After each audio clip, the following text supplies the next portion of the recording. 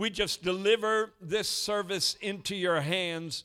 We believe that you can saturate the atmosphere with your creative presence and influence and inspiration.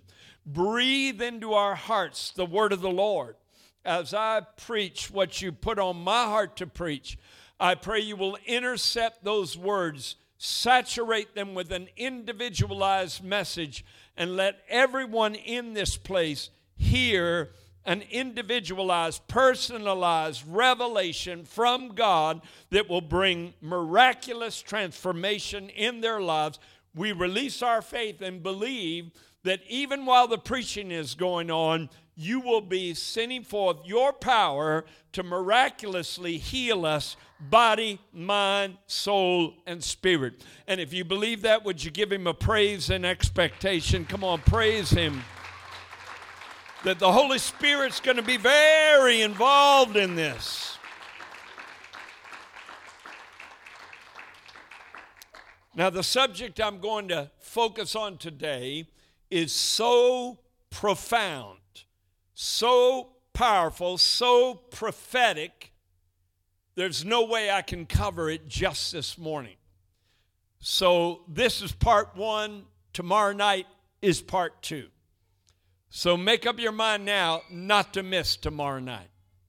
I'm going to start with Acts chapter 3, verse 25. This is part of Peter's sermon, his second sermon that's recorded in the Word of God. The crippled man at the gate, beautiful, was leaping and jumping and dancing and praising God. The crowd was in awe. Back in the beginning of the church, the focal point was not a sermon. Usually the focal point was a miracle, and the sermon came to explain what God just did. And God healed that man, and Peter had to explain what had purchased that miraculous power. So he went into an exposition of the crucifixion and the resurrection and what it accomplished. And then he addressed a predominantly Jewish crowd of people who were gathered there for the feast of Pentecost, Shavuot. And he said, "You are the children of the prophets and of the covenant which God made with our fathers." I want you to repeat that after me. Everybody say, "You are the children of the prophets and of the covenant which God made with our fathers." Whatever you are a child of, you owe your existence to. I am a child, physically speaking, of Andrew and Winnie Shreve. It took two, not one. And it took male and female, contrary to popular culture. And when those two came together in a covenantal, matrimonial commitment, and the marriage was consummated, I was one of the results. And there were two primary influences in the Old Testament that brought heaven down to earth and brought God down to people who were estranged from the things of God. And those two influences were the covenants that God has established and the prophetic word of prophets from Adam onward. Adam was the first to make a prophetic declaration in Scripture. And then on into the history of God's revelation, you have men like Enoch and Abraham, and later on Jeremiah, Ezekiel, and the rest of the prophets. And through the covenants God introduced and through the ministry of prophetic voices, something called Israel was created, a nation that was in covenant with God. I don't agree with everything that Israel does, but I agree with God's assessment of who Israel is. God doesn't agree with everything that's been done in Israel from the foundation, but God does stick by his covenant commitment to that nation, and that's going to be proven in our day more than it ever has.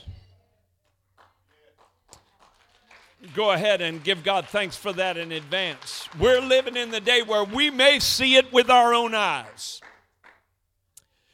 Now, I have been grafted into Israel through the born-again experience. I'm not Jewish in a physical sense. I didn't come from that genetic line.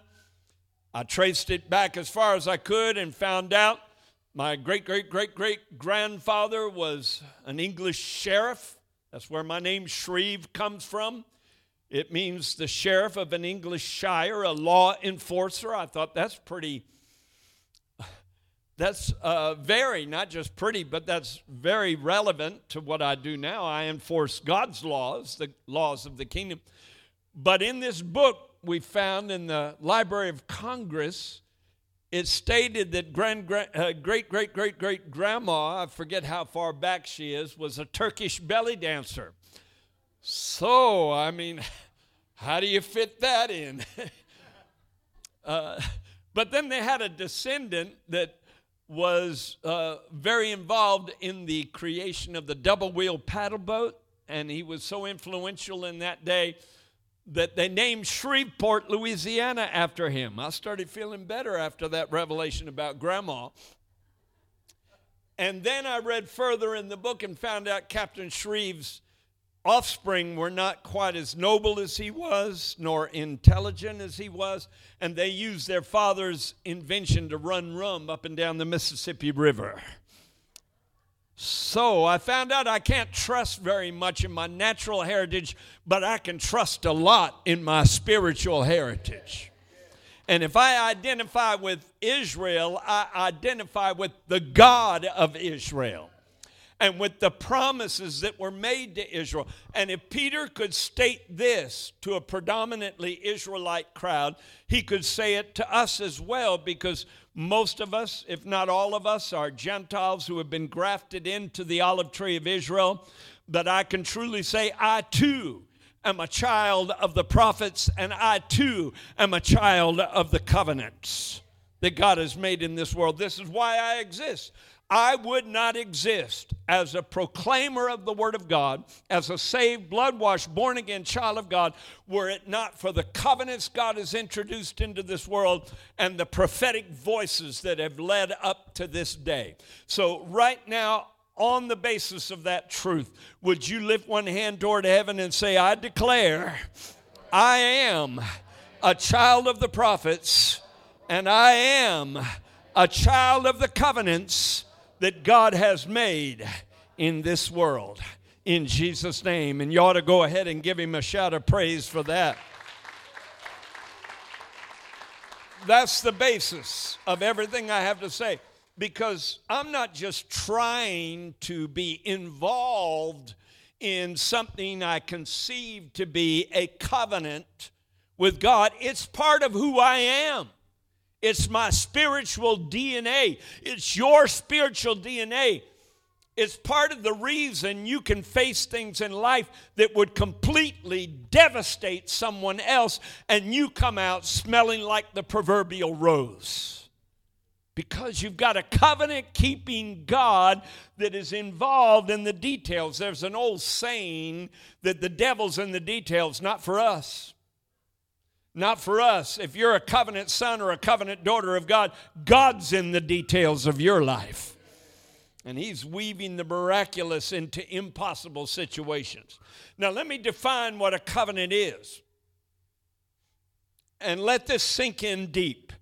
A covenant is a binding agreement. Please, everyone say a binding agreement. And remember the word binding. A covenant is a binding agreement between two or more parties, each binding himself to fulfill certain obligations. It involves promises, and it also involves consequences if the covenant is broken.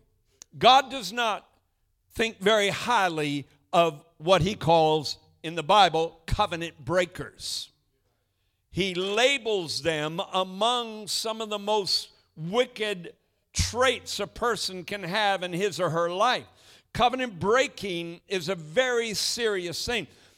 And I believe when you start understanding the power of a covenant and the nature of a covenant, it will stabilize your home. It will stabilize your marriage. It will stabilize your church. It will stabilize your work relationships, because you'll find out relationships, both vertical and horizontal, are covenantal. It's a binding agreement. When you come to a church and start participating in a church, that is a covenantal relationship, not to be taken lightly, to be considered a sacred right to be watched over. A binding agreement between two or more parties, each binding himself. Well, I can see that in human covenantal relationships, but what about my relationship with God? The amazing thing about it, when God entered into a covenant with you, he knew he'd come out on the raw side of the deal, because he knew you would mess up and blow it and make stupid choices, and yet he still bound himself to you. He said, I will never leave you, and I will never forsake you, and lo, I am with you always. Somebody shout, always, even to the end of the world. I won't ask how many of you have dragged him through a mud puddle since that time. All I want to know from you is whether or not God has been faithful to you. Has he been faithful to his covenant? Deuteronomy 7:9 says he is the faithful God who keeps covenant and mercy with those who love him to 1,000 generations. Covenant is so strong, it's part of the legacy you leave behind. Even when you leave this world, there's a covenantal grace that will pass down to your children and your grandchildren and your great-grandchildren and your great-great-grandchildren, down to 1,000 generations. And there's controversy over how long a generation is. There's biblical proof that it's 40 years. There's biblical proof that it's 100 years. Let's take the lower number. 1,000 generations is 40,000 years. The God who made a covenant with you intends to keep a covenant with you to such degree and on such a level that 40,000 years from now, there would still be a covenantal grace hovering over your offspring when they had long ago forgotten you ever even existed. You ought to thank God for the power of a covenant. He is a covenant creating God. He's a covenant remembering God. He's a covenant establishing God. He's a covenant keeping God. He's the faithful God who keeps covenant and mercy with those who love him. Why are those two linked together? Because in order for him to keep covenant with you, he had to be merciful. But he keeps covenant and mercy with those who, what? Love him. That's not a heavy requirement. All he asks is for an authentic devotion on your part, a sincere love in you toward him. And through all the ups and downs of life, he says, I'll be there. I'll fight your battles for you. I'll oppose your enemy. I'll pick you up when you crumble into 1,000 pieces. You're not alone in this. I'm going to be there invisibly behind you and beside you. He said, I'll be at your right hand that you should not be moved. You ought to thank God every day of your life that a covenant-keeping God is watching over you constantly. There are 5 elements to a covenant, and this is foundational. Please remember it. Don't forget it. Number 1, the words of the covenant. Number 2, the sacrifice of the covenant. Number 3, the token of the covenant. Number 4, the place of the covenant. Number 5, the mediator of the covenant. Every covenant that God has ever established in this world has those 5 elements. Let me go through them again. The words of the covenant, the sacrifice of the covenant, the token or the sign of the covenant, the the place of the covenant and the mediator of the covenant. And you'll see as I give you an overview of how many major covenants God has established in this world, how all those 5 principles are present. How many covenants has God established? Well, there's minor covenants and major covenants. And of the major covenants, there have been 9 major covenants established in this world.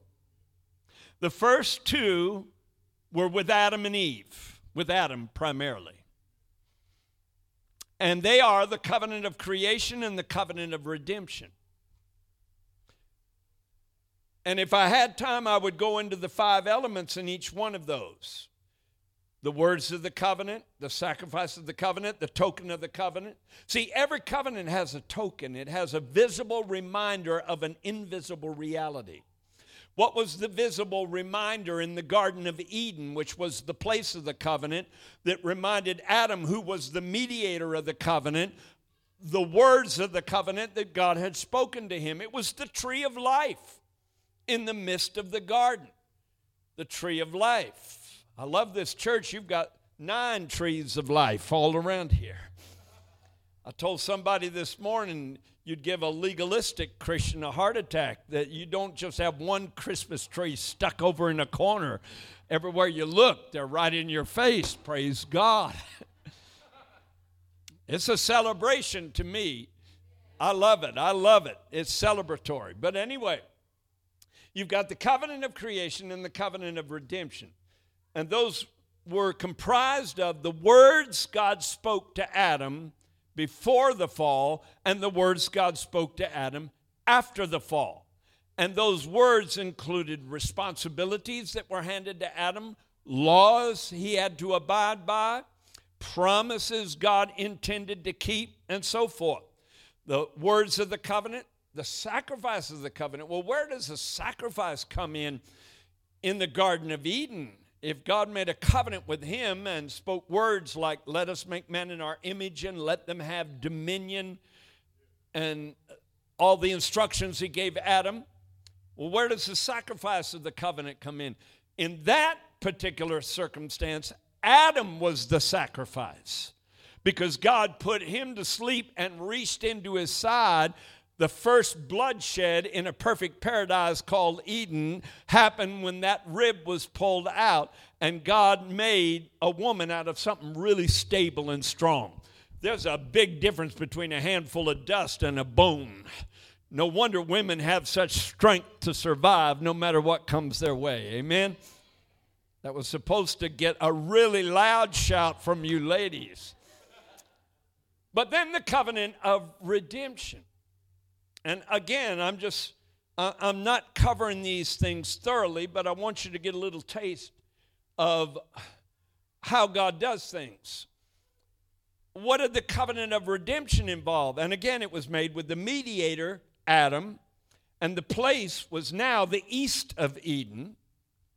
And the sacrifice were the lambs, I believe they were lambs, that were slain in order to provide coats of skins for Adam and Eve to cover their nakedness. Somebody had to learn a proper sacrificial approach to God in order to teach Abel how to do it later on, right? It must have been Adam.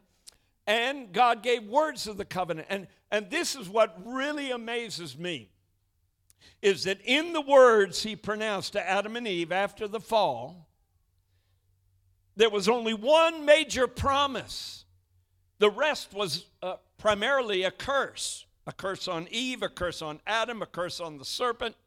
But there was one covenantal promise that was buried in all of that negative speech that formed the covenant of redemption. And that was the declaration God made, not to Adam, not to Eve, but to the serpent. He said, I'm going to put enmity between you and your seed and the woman and her seed, and you're going to bruise his heel, but he's going to bruise your head. Praise God, praise God, praise God. That was the only powerful prophetic word that Adam and Eve had to hang on to. Think of that. You've got the entire Bible from Genesis to Revelation. They didn't have a Bible. They had one word from God. They plunged into darkness. They plunged into separation from God, but they knew they were still in covenant because God gave them a token of the covenant, and that token was a burning sword that turned north, south, east, and west, a flaming sword and cherubim on either side. And that was God's way of saying there's a way back to Eden paradise if you'll follow the flaming sword. Well, what is the flaming sword? God speaks symbolically. God has a poetical, symbolical mind. He could have just said it plainly, but instead he said it in an analogous way. He had this beautiful symbol of a sword that later on would actually exist physically. At the time, there was no such thing as a physical sword. Have you ever wondered about that? No one had ever forged a sword. But in advance, God revealed his word as a sword because he knew thousands of years later, a writer named Paul would say the word of the Lord is sharp and powerful like a two-edged sword. Hallelujah. And I believe the fire enveloping the sword was representative of the Spirit. So God was saying, if you'll follow the word and if you'll follow the Spirit and pass on what you know to future generations, I'm going to get you back to paradise. Hallelujah. Aren't you glad we're headed that direction? Those are just the first two covenants. The third covenant is the covenant God made with Noah. The fourth covenant is the Abrahamic covenant. The fifth covenant is the Mosaic covenant. And each one of these had a specific place where the covenant was mentioned. Like, for instance, Noah's covenant, that was declared on Mount Ararat. In fact, that's the first time in the Bible where you hear the word covenant mentioned, where God said, I will make a covenant with you and with your offspring and with all the animals that are in the ark with you. So all the animals were in a covenant relationship with God. Think of that. Your dogs and cats have inherited covenantal relationship with the Creator. It came down through that animal species line. That's pretty amazing. But then you have the Mosaic covenant. That took place at Mount Sinai. Then you have the Promised Land covenant. That was a special covenant God made with Joshua and the children of Israel at Mount Gerizim. That was the place of the covenant where they wrote the words of the law on plastered stones, and God spoke through the Levitical tribe this time, where they rehearsed all the curses and the blessings of the law, and the people shouted amen to it. See, they knew that the word amen is covenantally binding. They knew when they shouted amen to the curses and amen to the blessings, they were binding themselves to the blessings and curses and binding themselves to the God who gave those blessings and curses. And at that proclamation, God was binding himself to fulfill those blessings in the lives of the obedient and the curses in the lives of the disobedient. So there was a fusing. Everybody say a fusing, or a reestablishing of this covenantal relationship with Israel that started when they came out of Egypt. And I'm going to bring you back to that in just a moment. Then the seventh covenant is the covenant God made with David. And we're going to find out something really amazing about that in just a moment. It was a special covenant, a Davidic covenant. And then the eighth covenant is the covenant you are participating in, Sean. It is the covenant every one of you are enjoying right now. And it's called the New Covenant. I wondered when I was studying this out years ago why God waited until the eighth covenant to call it a new covenant. Because when he made a covenant with Noah, it was a new covenant, different than what he'd made with Adam and Eve. When he made a covenant with Abraham, it was a new covenant, different than what he had made with Noah. So why wait till the eighth covenant to call it a new covenant? Because in this covenant, the beginning and the end of the covenant is for God to make everything new. Anyone who enters into the new covenant becomes a new creation in Christ Jesus. And the ultimate outcome of it all is going to be the heavens passing away with a great noise, the earth melting with fervent heat, a new heaven and a new earth and a new creation universally. What is starting in you is going to explode exponentially into the entire cosmos and change everything. Oh, you're part of a powerful agreement between eternity and time, between heaven and earth, and you ought to thank God for it every day of your life.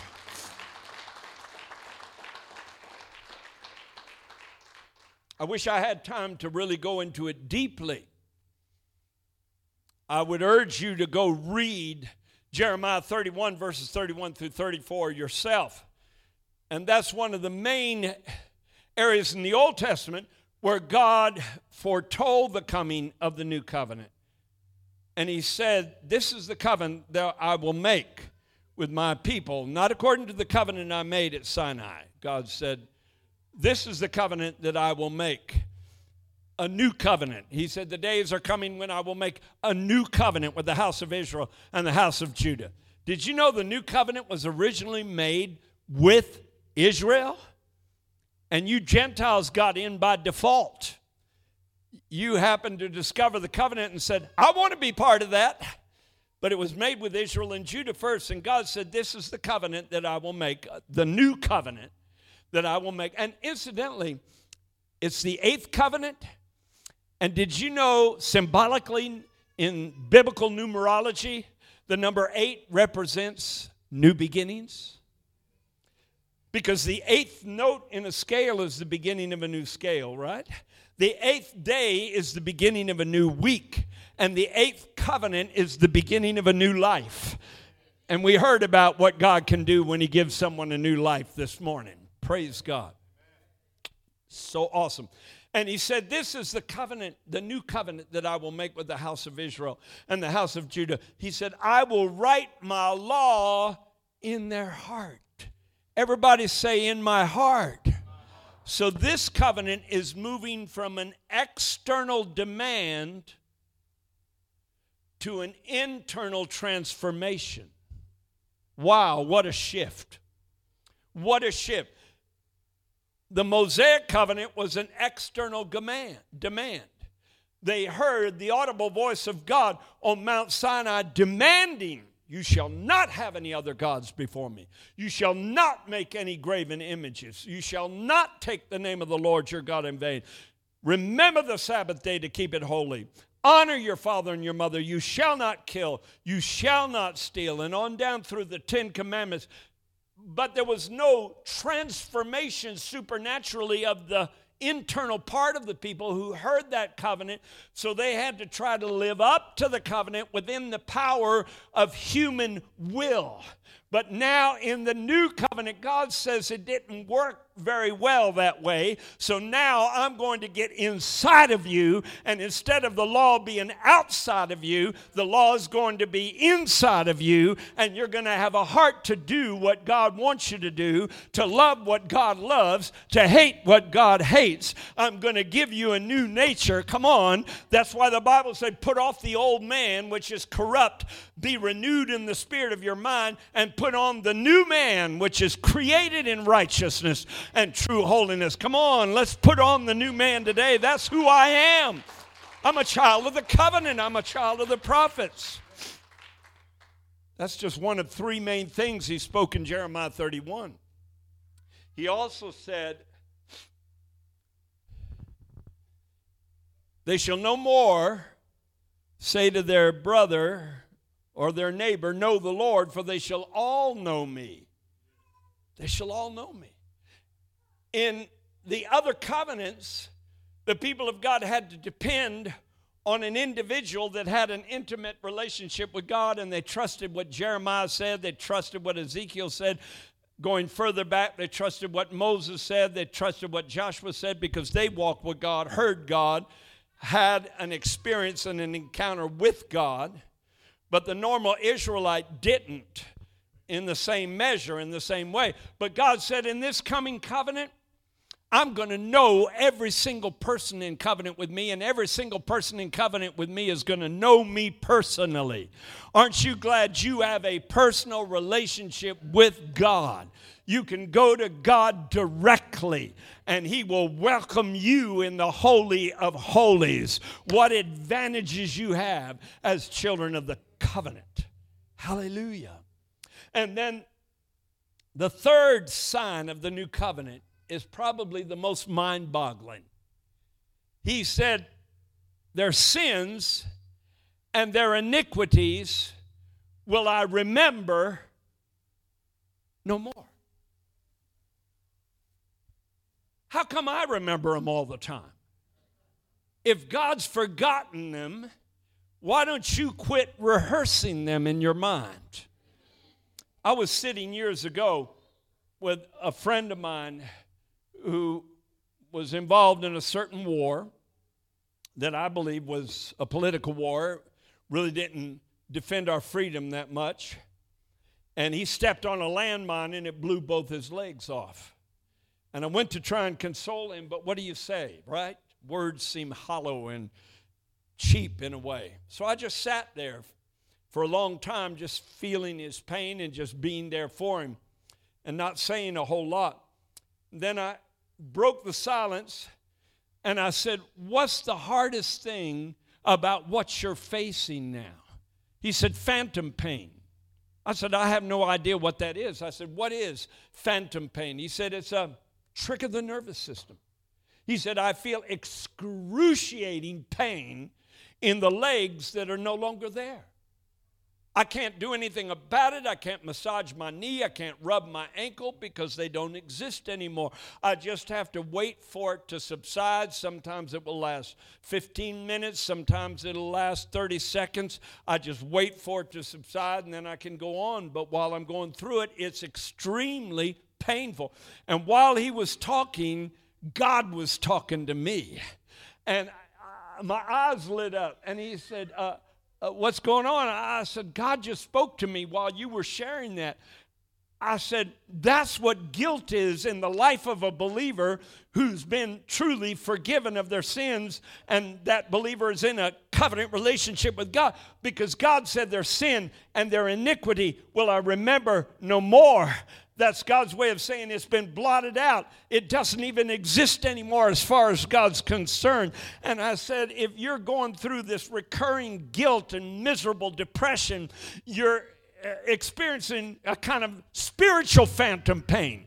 It's not a trick of the nervous system. It's a trick of the devil to make you feel grief and sorrow and pain over stuff that happened 15 years ago. Come on. Why don't you start thanking God? Why don't you start praising God that if He's forgotten it, you can forget it? And He said their sins and iniquities will be remembered no more. Come on, I'm in covenant with God. That means my backstory doesn't have authority over me. And it doesn't have authority over you. Are you getting a lot out of this? And then the ninth covenant is something I call the everlasting covenant. It's a covenant that draws from the first 8 covenants, and there's everlasting elements in all of them. Some of the 8 covenants just dealt with man's journey through this world, and it kind of falls off at the culmination of everything. At the resurrection of the dead, certain elements of those covenants won't be necessary or needful anymore. But there are everlasting aspects to it. And so that comprises the final 9th covenant. Hallelujah. This is so rich. Let me go into the original language. The Hebrew word that is translated covenant is berit. B-E-R-I-Y-T-H. Everybody say berit.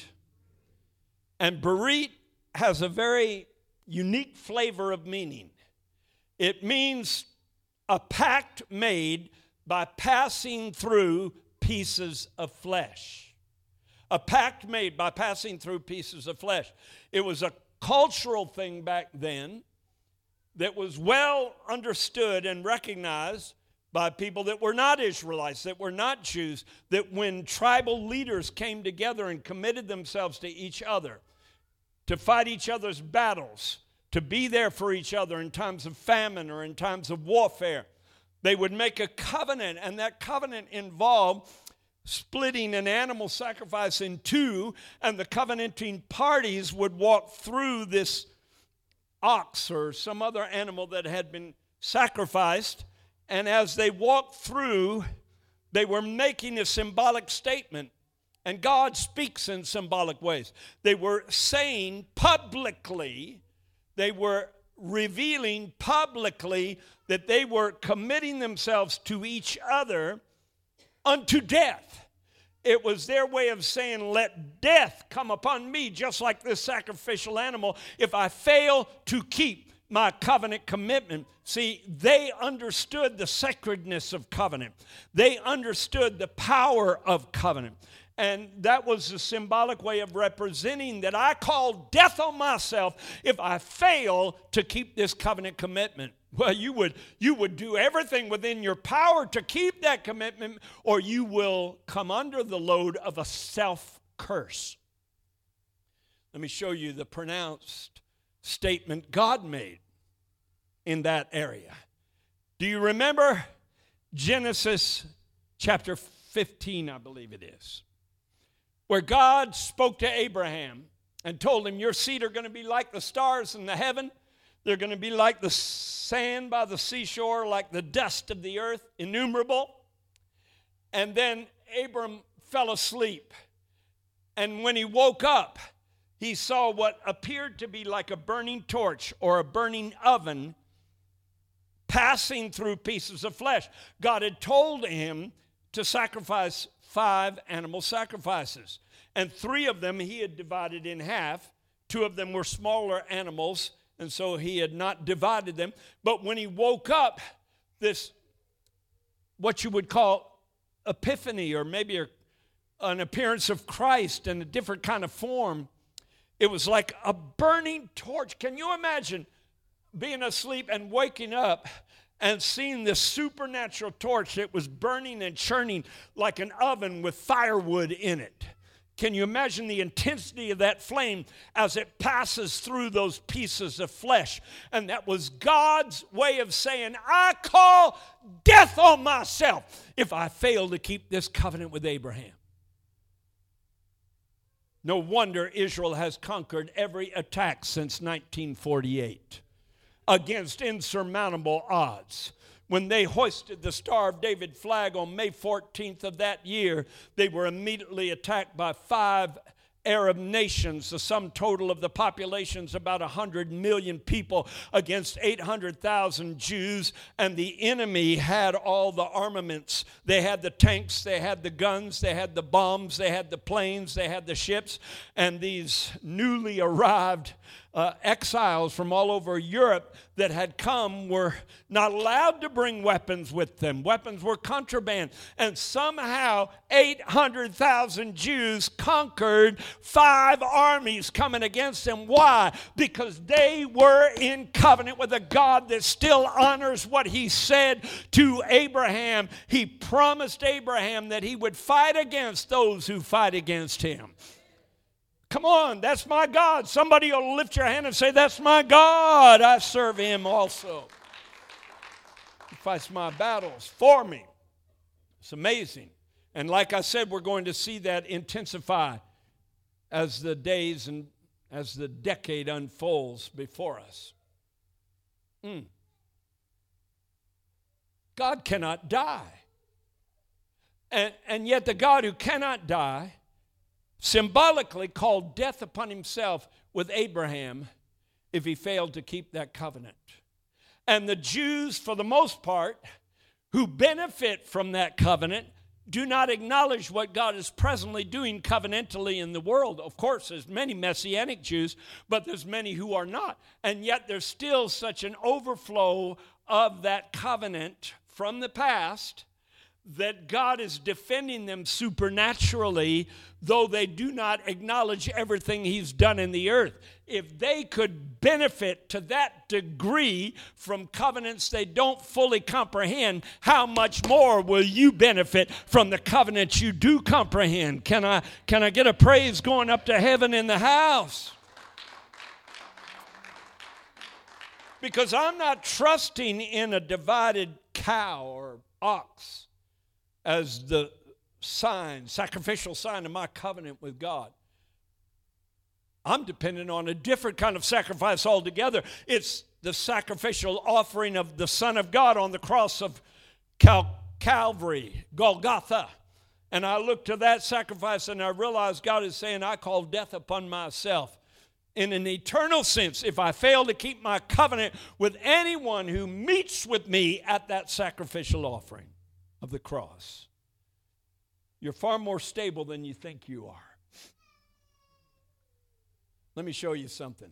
This is powerful. Do you remember when the children of Israel were in Egypt? And the Bible says, and I love this, in Exodus chapter 2, verses 23 and 24. It came to pass, and I'm reading, in process of time, that the king of Egypt died, and the children of Israel sighed by reason of the bondage. And they cried, and their cry came up unto God by reason of the bondage. And God heard their groaning. And God, I'm going to stop right there. How many know he brought them out of Egypt? How many know he brought them out with signs and wonders? How many know he crushed the Egyptian nation with 10 plagues? But why did he do it? Did he do it because Israel was sighing and crying and groaning?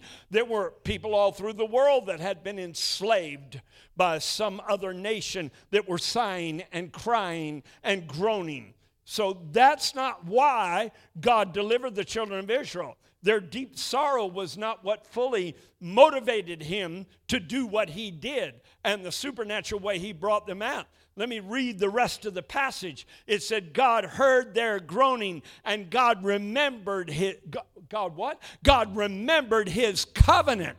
He did what? God remembered his covenant. What did he do? God remembered his covenant with Abraham and with Isaac and with Jacob. That was 4 centuries old. And yet God remembered what he had spoken to the children of Israel prior to their existence, prior to them coming in the world, prior to their bondage, prior to their slavery. God had established an invisible thing called a covenant that hovered over them all the years of their misery, and at an appointed time miraculously brought them out. I challenge you once again to shout out, that's my God too. Hallelujah. That's my God too. He's going to remember the covenant he has with me. And because of that, he'll help me in situations where there's no answer. See, God told Noah on Mount Ararat, he said, as for me, behold, I establish my covenant with you and with your descendants after you. And that involved abundant provision, abundant protection, abundant purpose. And I believe if you're really in covenant with God, there's abundant provision waiting in the wings for you. There's abundant protection waiting in the wings for you. Because a flood was coming that was going to kill everyone in the world. But one man and the rest of his family was in covenant with God.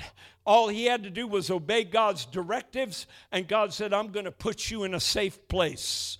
I'm going to provide for you in a time when there would be no provision any other way. I don't know about you, but I'm not trusting in just prepping and doing this and doing that to prepare for some horrible time coming on the earth. I believe there's a supernatural God that's going to provide for his people in supernatural ways, and you're going to be in awe over what God does for his people in these latter days. I refuse fear. I command fear to leave the room and leave my life and leave my heart and leave your minds. Amen. There's no fear. God is our refuge and strength, a present help in time of trouble. But listen to this. I've seen God's abundant provision, and I'll end in just a moment, in ways that were impossible. Back in the beginning of my ministry, I used to carry a tent around in an old dilapidated bus. You never experienced the joy of that, did you, David? I mean, it was a dilapidated bus. It was the bus the school wouldn't use anymore, and we could buy cheap. And on our way to Tampa, Florida, we hit a pothole in the road. Do you guys have potholes in Kentucky? We hit a pothole in the road, and it damaged the rim. And from that point forward, I couldn't keep air in the tire over about 30 miles. So we had to stop every 30 miles and air the tire up again. Both the rear tires on the bus were bald. And I had hundreds, thousands of pounds of equipment in the bus, chairs and stakes and poles and tent pieces. And it was kind of a dangerous situation. And when I got to Tampa, I thought, I've got to fix my bus somehow. And so I went around to all the local junkyards. And I told them what was wrong. And they said, oh, you know how those junkyard cronies are, with a piece of straw stuck out of their mouth and sounding like an authority on everything. They said, fella, you won't find one of those rims anywhere. Those old split rims were outlawed years ago, because when you try and change a tire, it whips out. It's called a split rim because it splits open, and it's damaged people, it's injured people, it's even cut their hands off. So we had to melt all those split rims down. You won't find one anywhere. And they didn't know it, but they were prophesying. I went to every junkyard in town and couldn't find a split rim anywhere. So I had my next meeting already scheduled up near Gastonia, North Carolina. And I was praying the whole way. God, put angels under those tires. We pray ridiculous prayers sometimes, don't we? One day I'll get to heaven and meet some angels with tread marks all over them, I'm sure.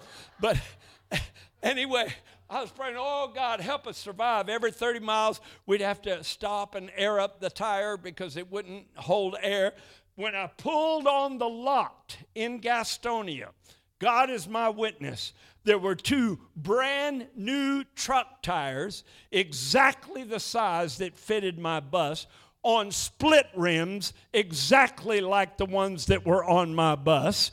So I just wanted to fix the rim.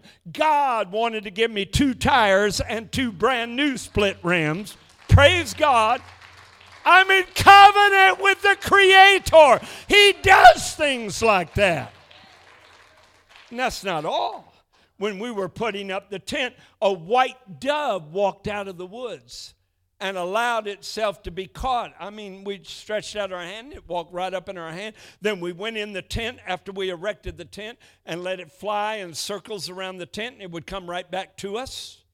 It was quite amazing, and we took that as a sign that we were going to have revival. That tent was packed out with over 300 people from the very beginning. Drug addicts getting saved, alcoholics getting saved, all kinds of miracles happening because a covenant-keeping God said, I can take care of you in the natural, and I can take care of you in the supernatural. Come on, somebody release your faith right now and praise God for healing your body. Praise God for delivering you from poverty. Praise God for delivering you from satanic attack. Praise God for delivering your family from all the stress and strife going on. Come on, somebody lift your voice right now and thank the covenant-keeping God that He's going to move in your life supernaturally because He said so. Abundant protection is mine too. Not only abundant provision, abundant protection. Shortly after I got saved, I was raised Catholic, so I thought the best way to get close to God was to become a monk and live in a monastery behind walls the rest of my life, spending the rest of my existence praying and seeking God. See, I had that mindset because I was grown up in that faith. My kids are very glad I did not make that decision. They've told me numerous times, oh, I'm so glad, Dad, you didn't become a monk. But I was hitchhiking. I'd been saved about 2 months, maybe 3. And I'd given away everything I owned because I wouldn't need it as a monk. And I was hitchhiking to go to the monastery outside of Atlanta, Georgia. And this guy picked me up hitchhiking. And it was all a ruse. He told me he had to pick up his check first at this construction site. And he pulled in the construction site, walked in the trailer, said, my check will be ready in about 20 minutes. Let me show you around. And before I knew what was happening, he'd pulled off in a field, and he was going at a high rate of speed across that field, and it was full of furrows where there'd been corn or something planted, and so the rear end of the car was just bouncing. And I'm getting real suspicious because this doesn't look like the interstate to Atlanta, right? And he gets over in the middle of the field where there's a big grove of trees, slams on the brake, pulls out a knife about that long and held it to my neck and told me he was going to rape me, rob me, and kill me. The first thing that went through my mind was run, but I knew that was a stupid choice because he could run me down with his vehicle. The second word that went through my mind was preach. So I unloaded on the guy. I said, buddy, you're going to face God on the day of judgment and give an account for every deed you ever done in your life. And I said, apparently you're going to split hell wide open because you've lived a wicked and rebellious life. And God's going to say, depart from me, you worker of iniquity. I know you not. And I just kept blasting him with as fierce and fearful a message as I could give him. All of a sudden, much to my surprise, after what felt like an eternity, but it was probably 5 or 10 minutes, he broke down weeping and sobbing and said, you sound just like my mama, and handed me the knife. I thought, what do I do with this? I rolled the window down and threw it as far as I could, and then the horrifying thought hit my mind, oh God, my fingerprints are on that knife now. This may incriminate me. But anyway, he turned around and knelt down on the floorboard. I'm only about 3 months old in the Lord. I don't know how to cast out devils, but I supernaturally learned that lesson real quick. He knelt down and said, cast these demons out of me. They're driving me to do evil things. I laid my hands on him, claimed the blood of Jesus, demanded demons come out of him, demanded that he be delivered. Hallelujah. The power of God swept in that car. He was saved. He was born again. He dropped me off on the road. He said, I'm never going to live that kind of life again, and took off. I've never seen him since, but I found out there's a covenant-keeping God that watched over me. The enemy wanted to cut my life off before I even got it started in ministry.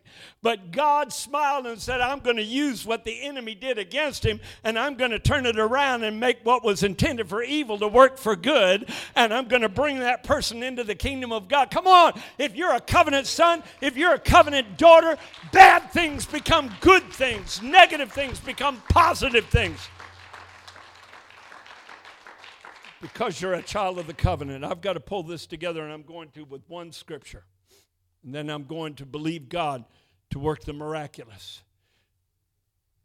I could preach on the rest of the afternoon on this profound subject. But there is no scripture that I can highlight that is any more powerful than Jeremiah 33, verses 20 and 21. This is where the prophet Jeremiah is rehearsing the covenant that God made with David. God made a special covenant with David where he promised him that there would always be one of his seed on the throne, that the Davidic dynasty would continue on forever, that there would never be a break in it, that there would always be one of the seed of David occupying the throne, and God would watch over it to protect it. And listen how sure that promise is. God said, thus says the Lord, if you can break my covenant with the day. So God even makes covenant with natural laws and patterns and functions in the universe. Wow. If you can break my covenant with the day and my covenant with the night, so that there should not be day and night in their season, then my covenant may also be broken with David my servant, so that he shall not have a son to reign on his throne. In other words, God was saying, you'll have to stop the sun from coming up tomorrow morning before you can stop the purpose of God in my servant David.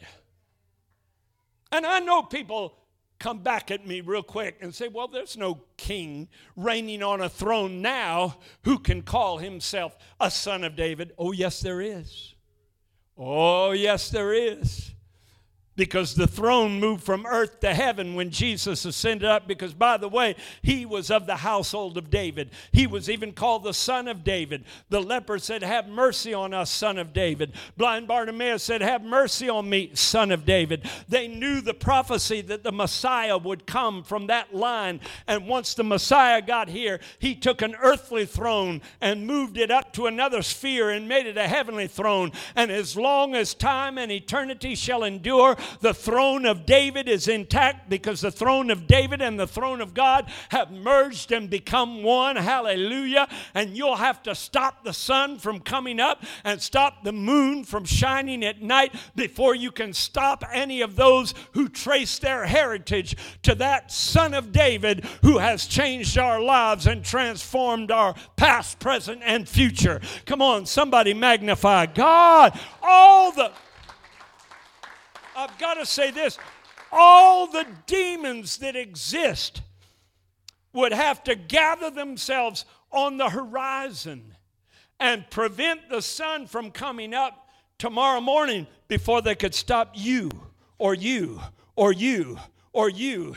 If you're abiding in a covenant relationship with God, that's the security of your position. That's why you should never disobey. That's why you should never have secret sin in your life. That's why you should never break covenant with God. You should fight every urging, every temptation, everything that comes against you to abide on your part in covenant with Him. And that keeps the line of communication open and the line of covenantal grace open. And God will send His grace like a flood into your life in impossible situations. I'm challenging you right now. I don't have to lay hands on you for this to be activated. I don't have to lay hands on you for this to be realized in your life.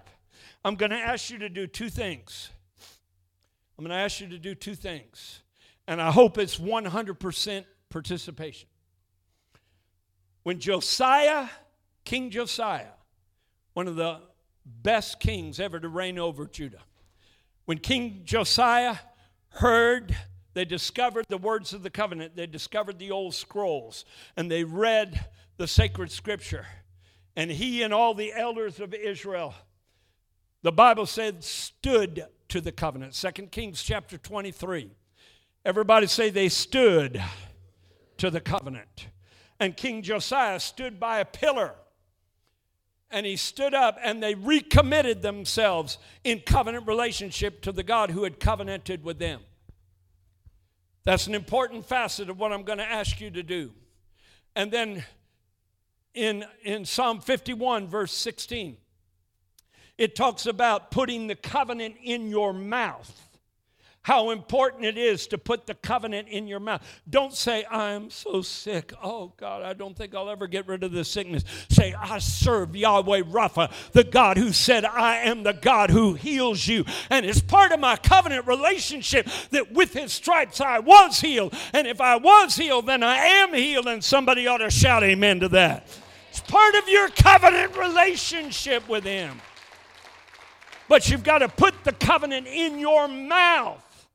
And those are the two things I'm asking you to do. This may be all different to you. Maybe you've never heard something quite on this level. If you've heard David preaching, I'm sure you have. But if you're visiting here today, you may not have ever heard anything quite on this level. But it's straight out of the Word of God.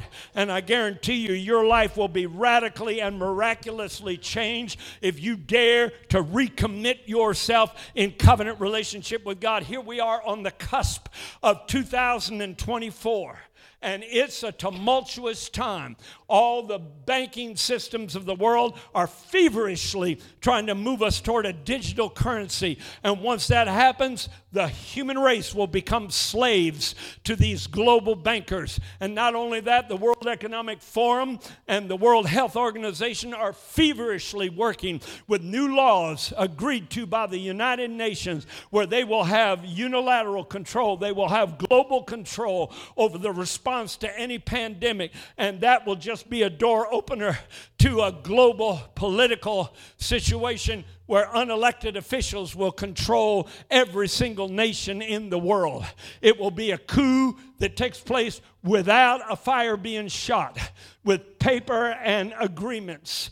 But I believe in a God who has already anticipated these plans, told us about it, and let us know there's going to be a people in the last days who have the seal of the living God.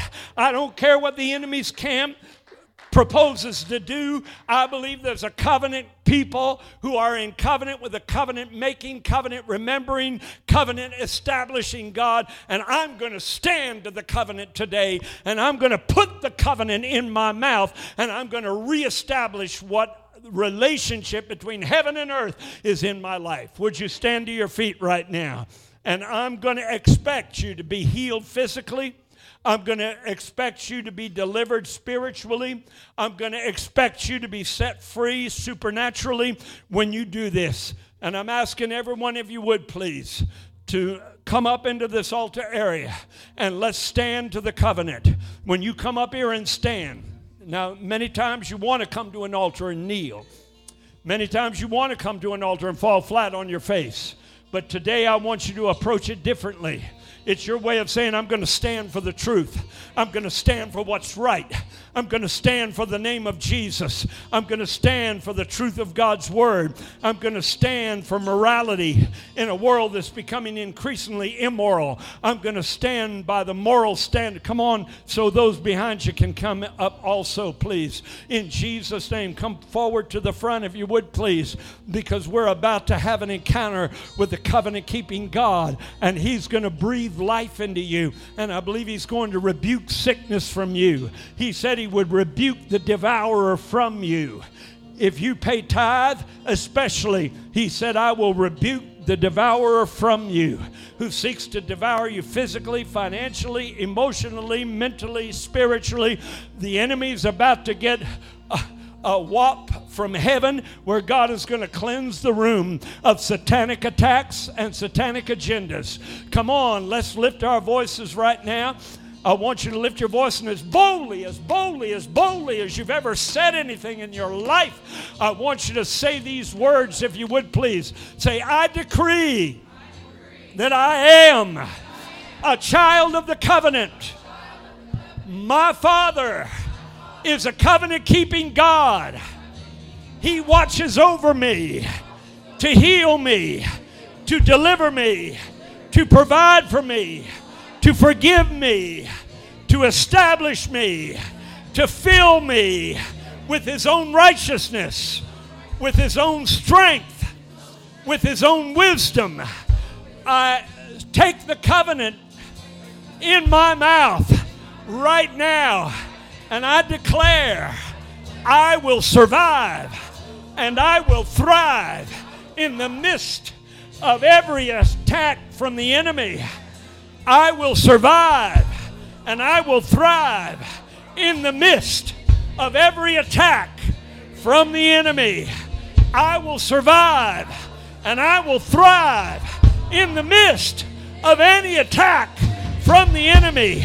And I lift my hands now and I praise the God who has covenanted with me, who has promised me He would never leave me and never forsake me. And I respond by saying, God, would you say that again? Say, God, to the best of my ability, by your grace, I respond with a covenant commitment. I will never leave you, and I will never forsake you, and I will not forsake your principles. I will stand for what's right in an unrighteous world, and I rehearse and renew my covenant with you this day in Jesus' name.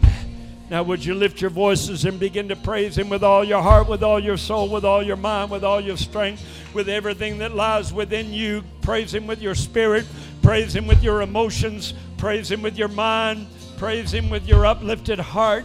Praise Him with every fiber of your being. Praise Him knowing that God Almighty is in your life. He's Almighty, all-powerful, all-sufficient, omniscient, omnipresent, omnipotent, and He's the God that can change the unchangeable and move the unmovable and conquer the unconquerable. He is the God who is involved in your life right now. He's opening a door that no man can shut and shutting a door that no man can open.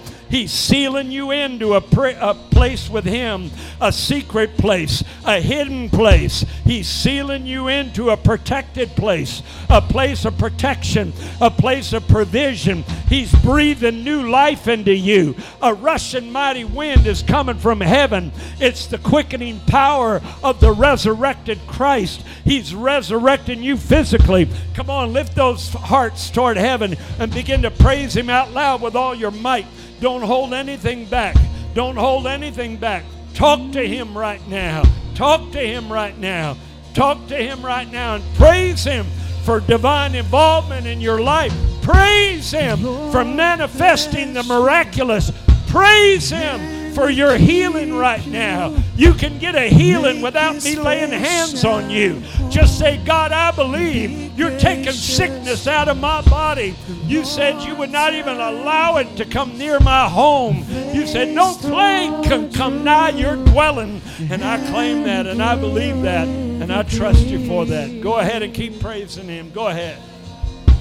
The Lord bless you and keep you, and make His face shine upon you, and be gracious to you. The Lord turn His face towards you and give you peace. Say amen.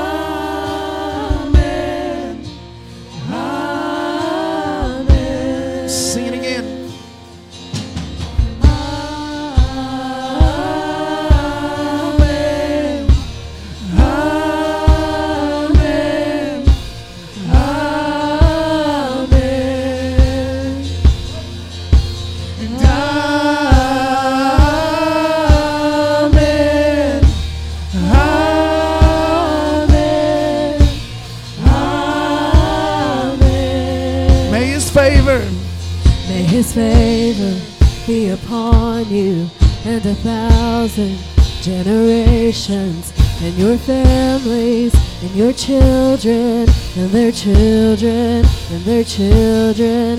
May His favor be upon you and 1,000 generations, and your families, and your children, and their children, and their children. May His favor be upon you and 1,000 generations, and your families, and your children, and their children, and their children. May His presence go before you, and behind you, and beside you, all around you, and within you. He is with you. He is with you in the morning, in the evening, in your car.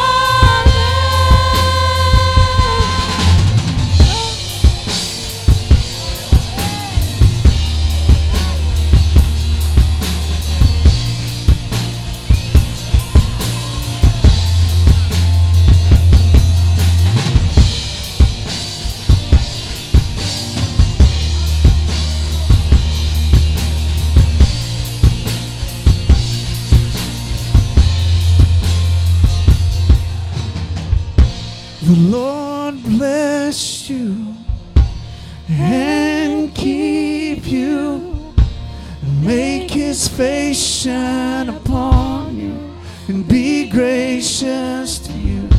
The Lord turn his face toward you and give you peace.